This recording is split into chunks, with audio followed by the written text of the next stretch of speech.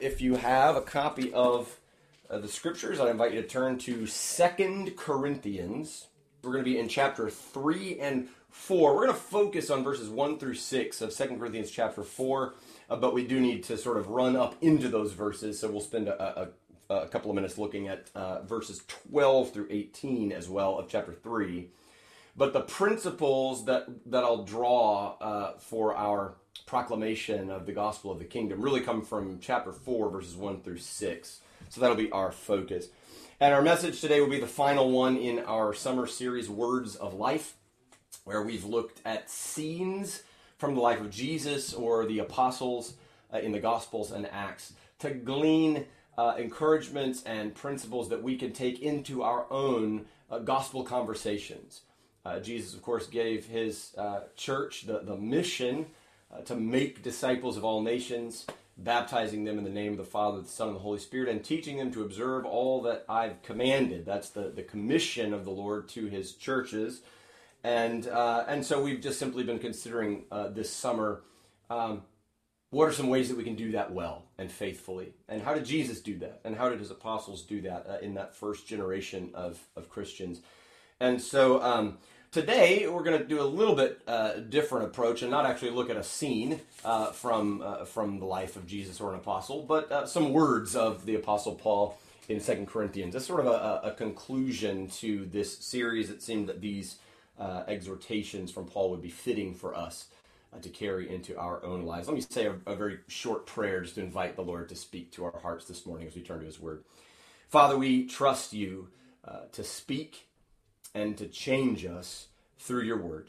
We pray that you would grant us clarity of understanding and that you would cause our hearts to respond with faith, that we might put into practice the challenges, the exhortations that you have for us in your word, and that you would be pleased by how we respond to your charge to us today. In Jesus' name, amen. So I'll begin by reading for you verses 12 through 18 of 2 Corinthians chapter 3, and we're going to stop before we get to our focus verses, just to give the little bit of the context of what's going on here. In verses 7 through 11, Paul has been highlighting the greater glory of the new covenant compared to the fading glory of the old. So the old covenant that God made with Israel has faded and is made obsolete, which is teaching that's consistent throughout the New Testament, especially in the book of Hebrews. And Paul is saying that what Christ has ushered in his new covenant is far superior, and its glory is unfading and is permanent. And so it was better than that which was being brought to an end. And so that takes us to verse 12, and I'll read through the end of chapter 3. Since we have such a hope, that is this permanent, unfading covenant with Christ, since we have such a hope, we are very bold. Not like Moses, who would put a veil over his face so that the Israelites might not gaze at the outcome of what was being brought to an end. But their minds were hardened. For to this day, when they read the Old Covenant, that same veil remains unlifted, because only through Christ is it taken away. Yes, to this day, whenever Moses is read, a veil lies over their hearts. But when one turns to the Lord, the veil is removed. Now the Lord is the Spirit, and where the Spirit of the Lord is, there is freedom. And we all, with unveiled face, beholding the glory of the Lord, are being transformed into the same image from one degree of glory to another. For this comes from the Lord, who is the Spirit. And so these verses at the end of chapter 3 are based on the premise that the gospel of Christ and the ministry of the new covenant believer, right, the ministry that he has entrusted to us, are superior in glory and surpassing in hope to what Israel had received under the old covenant. And he speaks of the time when Moses went up onto the mountain, Mount Sinai, to meet with God and receive the commandments. And when Moses came down, his face was shining. The glory of God was shining forth from Moses' face in such a way that the people were afraid and couldn't look upon Moses. And so Moses put a veil over his face that would dim the shining, radiating glory of God that was coming from his face, because he had been in the presence of God. And so he uses this veil that Moses would wear to blind the people in a way, to block them from seeing the glory of God. He uses that as an analogy to talk first about a veil that's on the hearts of Israel at this point, right? So he is writing in the first century, just shortly after Jesus' life and death and resurrection and ascension. And he says that the people of Israel as a nation are still, or as a people, are still blinded to the glory of God because they're not looking at his word through the lens of Christ. Right? And so you can see that he said there in verse 11, in verse 16, when one turns to the Lord, that is Jesus, the veil is removed. And so the only way for the veil of sort of unbelief to be lifted from the heart is to see God's word and God's ways through Christ. And so he's again painting this picture and making the case that the ministry that Christians have received is superior and far outlasting the ministry of even the old covenant, true and good as it was, because it's permanent, because its glory is not fading. And then he gives us this beautiful statement, this truth that personal transformation comes as we behold the glory of the Lord. So you'll see this recurring theme in these verses, and it'll carry on through the beginning of chapter 4, of the glory of God, and either seeing the glory of God or being veiled to the glory of God. That is the theme of these verses as he approaches the ministry of the new covenant believer. And personal transformation then takes place as we behold the glory of God with, he says, unveiled faces. In other words, we've come to trust in Jesus Christ as the fulfillment and the end of all of God's promises in his word. And so we are looking to God through Christ, and with that veil removed, we are able then, by God's work within us, to change, to be transformed. He says, from one degree of glory to another. Just a little word of encouragement and comfort to you. Our transformation is usually not instantaneous. Most of the time, excuse me, I've heard stories, and I know some people who've had very dramatic, drastic turnarounds in their life. They were wrapped up in all manner of sin and debauchery, and they met Jesus, and their life totally, immediately changed. I've seen that happen. You've probably known of people like that as well. Maybe that's your own story too. But most of the time, and for the long haul, personal transformation happens one degree of glory at a time, right? It's a little bit here, a little bit there, over years, as we behold the glory of God with unveiled faces, that is, by beholding Jesus Christ in the person. And so, as we continue looking at God's word and receiving the ordinary means of grace in the preaching of the word and the taking of the Lord's Supper and the communion of saints in the church, as we receive these ordinary means of grace, beholding God's glory from one degree of glory to the next, he transforms us by increments, slowly over time. So don't get impatient. Don't be too hard on yourself. If you feel like you haven't grown as fast as you want to grow, give the Lord time and commit yourself to beholding his glory in his word and in the gospel of Christ. And so that brings us now to our focus verses for today. And I see here, and we'll draw out 4 principles for our gospel proclamation from these verses. So let me read for you chapter 4, verses 1 through 6. And then I'm going to try to make pretty quick work of this. We don't need to belabor them, and I think they're pretty clear. But I hope these exhortations will be useful and encouraging to us. So let me read verses 1 through 6. Therefore, having this ministry by the mercy of God, we do not lose heart, but we have renounced disgraceful, underhanded ways.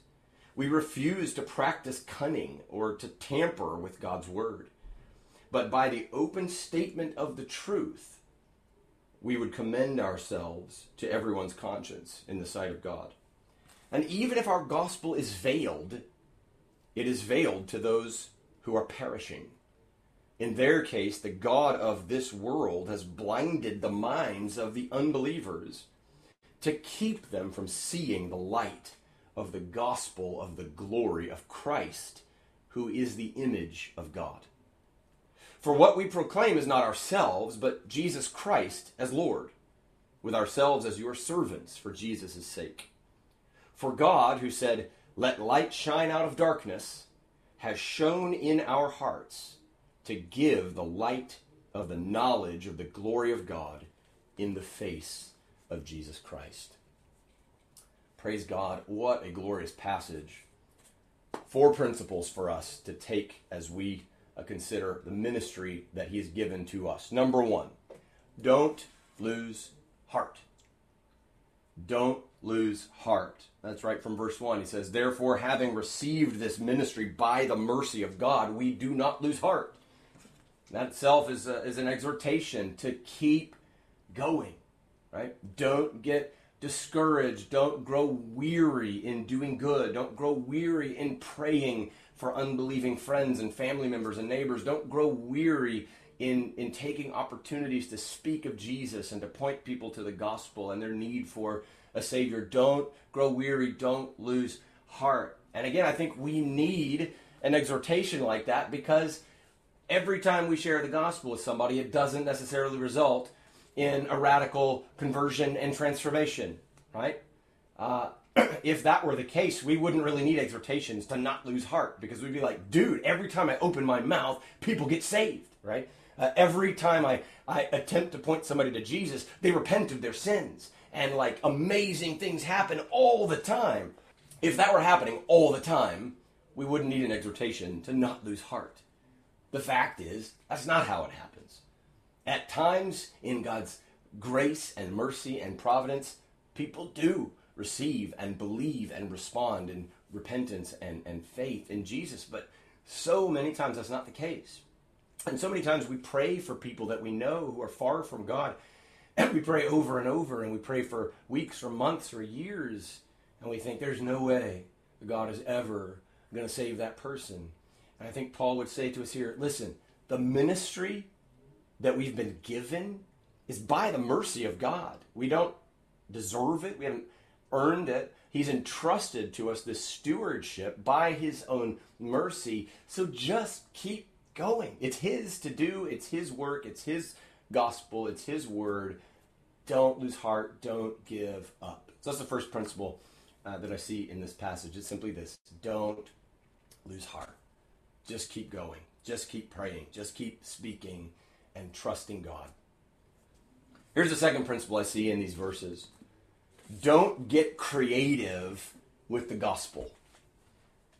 Don't get creative with the gospel.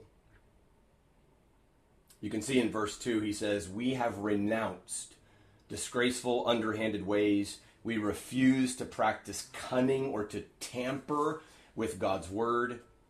But by the open statement of the truth, we commend ourselves to everyone's conscience in the sight of God." I think that this is an apt word for the church, for Christians in America, perhaps especially, in our day of movie-based sermon series and entertainment-filled church services and slimy sales pitch gospel presentations aimed at closing the deal. This is a context and a season in which Christians need to be reminded that the power of God unto salvation is not our tactics and our techniques and our winsomeness and our eloquence and our creativity. The power of God unto salvation is the gospel of Jesus Christ. It's that simple. We often, perhaps well-intentioned in hoping to cross over barriers and to lower people's defenses and things like that so that maybe they'll be more receptive to our message, we try all kinds of techniques and strategies that kind of go around the truths of the gospel, thinking, well, if we can sort of connect with them at some kind of side level, with some kind of secondary doctrine or something, then maybe we'll have the opportunity to talk a little bit more about Jesus down the way. Or we talk about how God is loving and God welcomes everybody and accepts everybody no matter what, and all you have to do is look to him and say, yes, I receive your love, and there's nary a mention of God's holiness, of our sin, of wrath being stored up, or a day of judgment, and our need to repent. We just go, oh, let's go around that stuff because that's uncomfortable. There's pastors of megachurches that you could probably name that take that kind of approach. We don't want to talk about sin. It makes people uncomfortable. Well, Jesus was not afraid to make people uncomfortable. I don't know if you've noticed that. In his own proclamation of the kingdom. He made people uncomfortable, but he loved them. So we have to hold those things together. Our aim is not to be obnoxious, is not to bludgeon people with the gospel and with the hard truths of God's word. We want to love them. But sometimes love means, I've got a hard word that you need to hear. I've got something that you need to know that's going to make you a little uncomfortable. So all of these sort of tactics of maybe we can repackage the gospel, or maybe we can come in a side door that's a little less offensive, or maybe we can fill our church services with sort of things that sound like the world and stuff that they're used to so that they'll be more comfortable in our services and things like that. All of those things, while they may be well-intentioned, Paul calls those kinds of things disgraceful and underhanded. In other words, we're kind of being dishonest, right? If what we're trying to tell people is, hey, come to Jesus and all of your problems will go away, and that's what we think is a faithful proclamation of the gospel, we're really lying to people in the name of God, right? We're saying the gospel is troubles disappear when you trust in Jesus. And that's simply not the case. And so we reject underhanded, disgraceful ways and cunning. That's where I get creativity from. This, like, I'm trying to find some angle, some creative way to get the gospel into somebody's heart. We reject those things. And so rather, our strategy or our tactic is simply to be the open statement of the truth, right? So we don't do underhanded, disgraceful things. We don't tamper with the word of God, but by, he says, the open statement of the truth, we commend ourselves to everyone's conscience in the sight of God. In other words, you can see our consciences are clear. Your conscience should be clear that we're just telling you the truth. We're plainly speaking the truth of God's word. And so our strategy is simply tell people the truth. Tell people plainly the story of Jesus and of their need to repent of their sins and to trust in him as their Savior. Back in chapter 2, verse 17, Paul said, we are not like so many peddlers of God's word. That is salesmen, right? Those who travel and try to convince people to buy what they're selling. We're not peddlers of God's word. We're not door-to-door gospel salesmen. That's not what we do, which is not to say that you can't go door to door and share the gospel with somebody. I don't mean to knock a particular strategy of sharing the gospel. But if our approach is say whatever we got to say to get somebody to sign the paper, which is typically the approach of door-to-door salesmen, and I've fallen victim to a few of those in my own day. I'm not the best at telling people, no. But when it comes to the gospel, we must speak plainly. He says, again, to finish verse 17, as men of sincerity, as commissioned by God, in the sight of God, we speak in Christ. So that's our strategy. It doesn't need to be flashy. It doesn't need to be creative. It doesn't need to be slippery. It doesn't need to be like, let's find some side door angle to take. Just speak the truth. Because if we believe that the power of God unto salvation is the gospel, like Paul says in Romans 1:16, then we will know that speaking the truth plainly will be enough for God to work in a sinner's heart. Before we go on, let me just take this opportunity to speak plainly, to make an open statement of the truth. God is holy and righteous, and he created this world good as a reflection of his own character, and he created people in his image to love him and to worship him and to fellowship with him and to reflect his glory. But people messed up. People sinned. And the first people sinned, and we've all inherited that same nature, that same inclination to sin. And so we sin, and we disobey God, and we violate his commands, and we don't reflect his glory. We choose our own glory instead. And because of his holiness and our sin, we've been separated from him. Our relationship with him has been broken, and now we are under his just wrath, his holy anger against our sin. But he made a way for us to be brought near to him again, to be forgiven of our sins, and to be restored in a relationship with him by sending his own Son, Jesus Christ, into the world to live an obedient life in our place and to die a sinner's death in our place and to rise again from the dead to defeat hell and the grave forever. And now he's calling to sinners. Admit your sin, believe upon Jesus Christ as the Son of God and the only Savior, and confess him as your Lord, and you will be saved. You'll still live in the tension of brokenness, and you'll still struggle with sin, but you'll have the presence and the promise of God in your heart, and you'll have the hope of eternal life in his presence without sin in the future. Trust Jesus Christ as your Savior. Name him as Lord, and eternal life is yours. That's a plain statement of the truth. That ought to be our strategy. So principle 2, don't get creative with the gospel. I'm not speaking against creativity. A little bit of a side note here. We can be creative in our approaches in some ways. Certainly the arts and music and film and all kinds of things where Christians can use these kind of artistic media as a way of presenting the gospel of Christ. But let's be careful that our creativity is aimed at our presentation and communication, and not in actually sort of distorting or revising or leaving out parts of God's gospel. Don't get creative with the gospel. Number 3, here's the third principle I see. Don't forget our formidable foe. I like alliteration. Don't forget our formidable foe. Look at verse 4. Actually, I'll start in verse 3. He says, even if our gospel is veiled, back to that veil that Moses wears, even if our gospel is veiled, it is veiled to those who are perishing.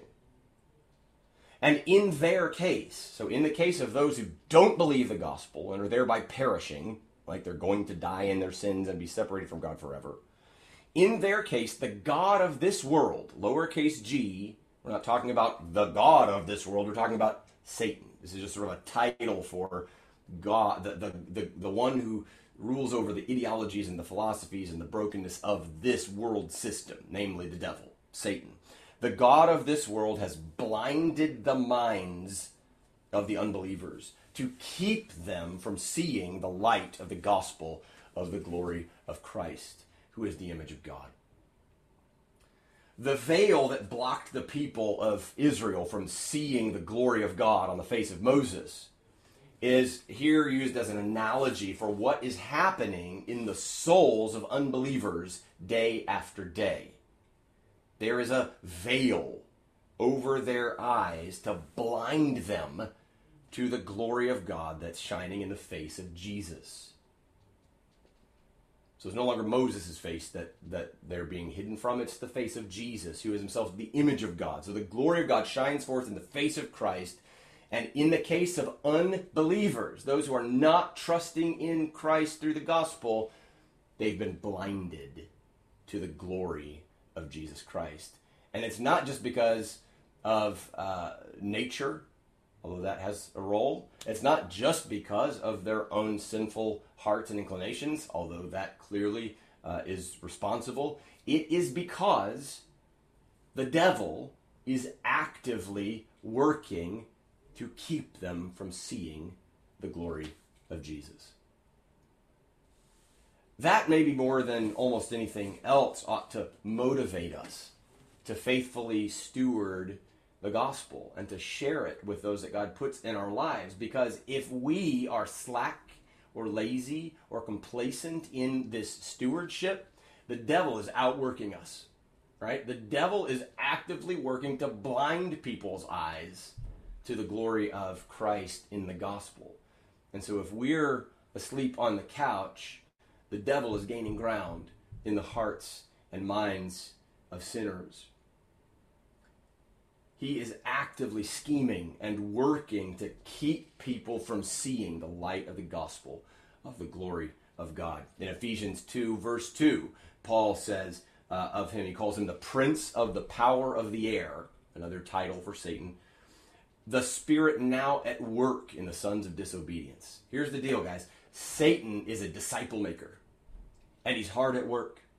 He is making disciples not of Jesus, but of himself, or of themselves. He's making disciples, people who will follow their own inclinations, their own desires, their own plans and purposes, their own glory. And he's at work actively. Peter tells us elsewhere that he goes around like a roaring lion seeking someone to devour. Satan is at work, folks. We have a formidable foe who is at work actively seeking to keep people from seeing the light of the gospel of the glory of Christ. And we don't have within ourselves what it takes to overcome this spiritual blindness. Maybe hearkening back a little bit to principle number 2 with our don't get creative with the gospel. No amount of creativity, no slickness of presentation, no eloquence of speech, no production values in a worship service are going to overcome spiritual blindness. We don't have the resources in ourselves to do that. But that leads us to our final principle that I'll point out from these verses. Number 4, don't underestimate the power of God. Don't underestimate the power of God. Look at verse 6. He says, "For God, who said, 'Let light shine out of darkness,' has shone in our hearts to give the light of the knowledge of the glory of God in the face of Jesus Christ." Okay, so the God we're talking about is the God who created light when it didn't exist. When the world, Genesis 1 tells us, was without form and void. God spoke into that void, "Let there be light." And you know the next words, there was light. This is the God who creates all things out of nothing. This is the God who speaks and reality comes into existence. This is the God we're talking about here. It's his gospel. It's his ministry that he's given to us by his mercy. Don't forget the power of this life-giving, word-speaking, universe-creating God. And he points to the reality that his power has been at work in us. He says, this God who said, "Let light shine out of darkness," has shone in our hearts to give the light of the knowledge of the glory of God in the face of Jesus Christ. In other words, we were all in the very same situation. We were all spiritually blind. We were all dead in our sins and trespasses and separated from God and under his wrath. And the only reason that we're on this call together today, reading the Bible and singing songs of praise to Jesus and praying to God, is because God shone into our hearts the light of the gospel. He somehow, in his mercy and power, overcame your spiritual blindness. He overcame the darkness that penetrated, that covered and clouded your own soul, and his light penetrated that darkness, and he removed the veil from your eyes, and by his miraculous, sovereign, saving power, he brought you to himself. He brought you to faith in Jesus Christ. This is the God that we serve. This is the God whose message we are to steward and to share. If you're a believer, he has done this miracle in you, and so we know that he can do it in others too. Even if he doesn't do it all the time. Even if you don't get to see the visible manifestation of spiritual fruit when you speak to someone of Christ, or when you pray for somebody to open their hearts to the gospel. Even if you don't see it, God is working through his word. Don't forget, don't underestimate the power of God. And I think that's the best place probably for us to wrap this whole sort of series of messages. It's not go get creative. It's not, drum up some energy and pound the pavement and knock on 1,000 doors a week. And like those are, if you want to go knock on 1,000 doors and the Holy Spirit leads you to do that, then by all means go and knock on 1,000 doors. But people aren't going to get saved because we're really busy, or because we're really creative, or because we're really eloquent, or because we're really talented. People are going to get saved because they hear the plain statement of the truth of the gospel, and God opens their blind eyes and removes the veil so that they can see the glory of God in the face of Jesus Christ. So here's the last word to you in this whole summer-long exhortation to speak the words of life. It's simply this: tell the truth and trust God. Tell the truth and trust God with the results. The results are not in our hands. Our family moved here 6 years ago to plant this church.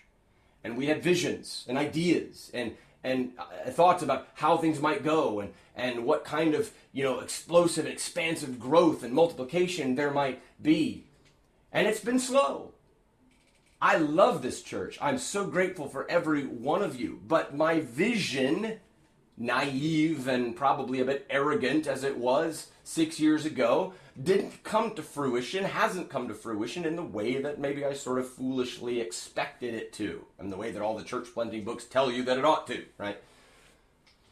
But God is the one giving the growth. I've come to value the stories.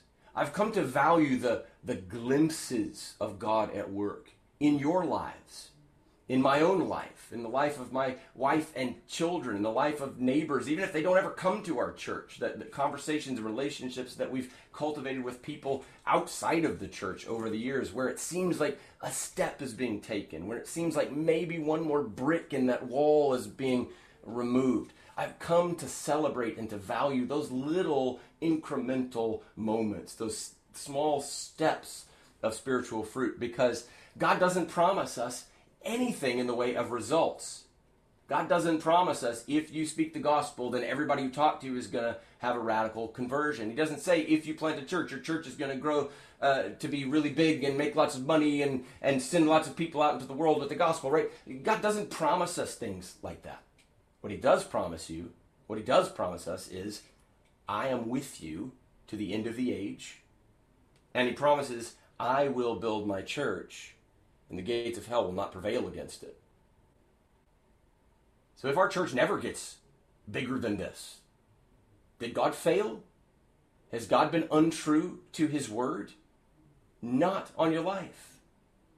God is advancing his kingdom through every act of love, through every proclamation of the gospel, through every ministry of his kingdom. In this church, in this community, in our lives, God is moving, God is working, God is advancing. Tell the truth and trust God. The results are his. He gets all the praise and honor and glory no matter what.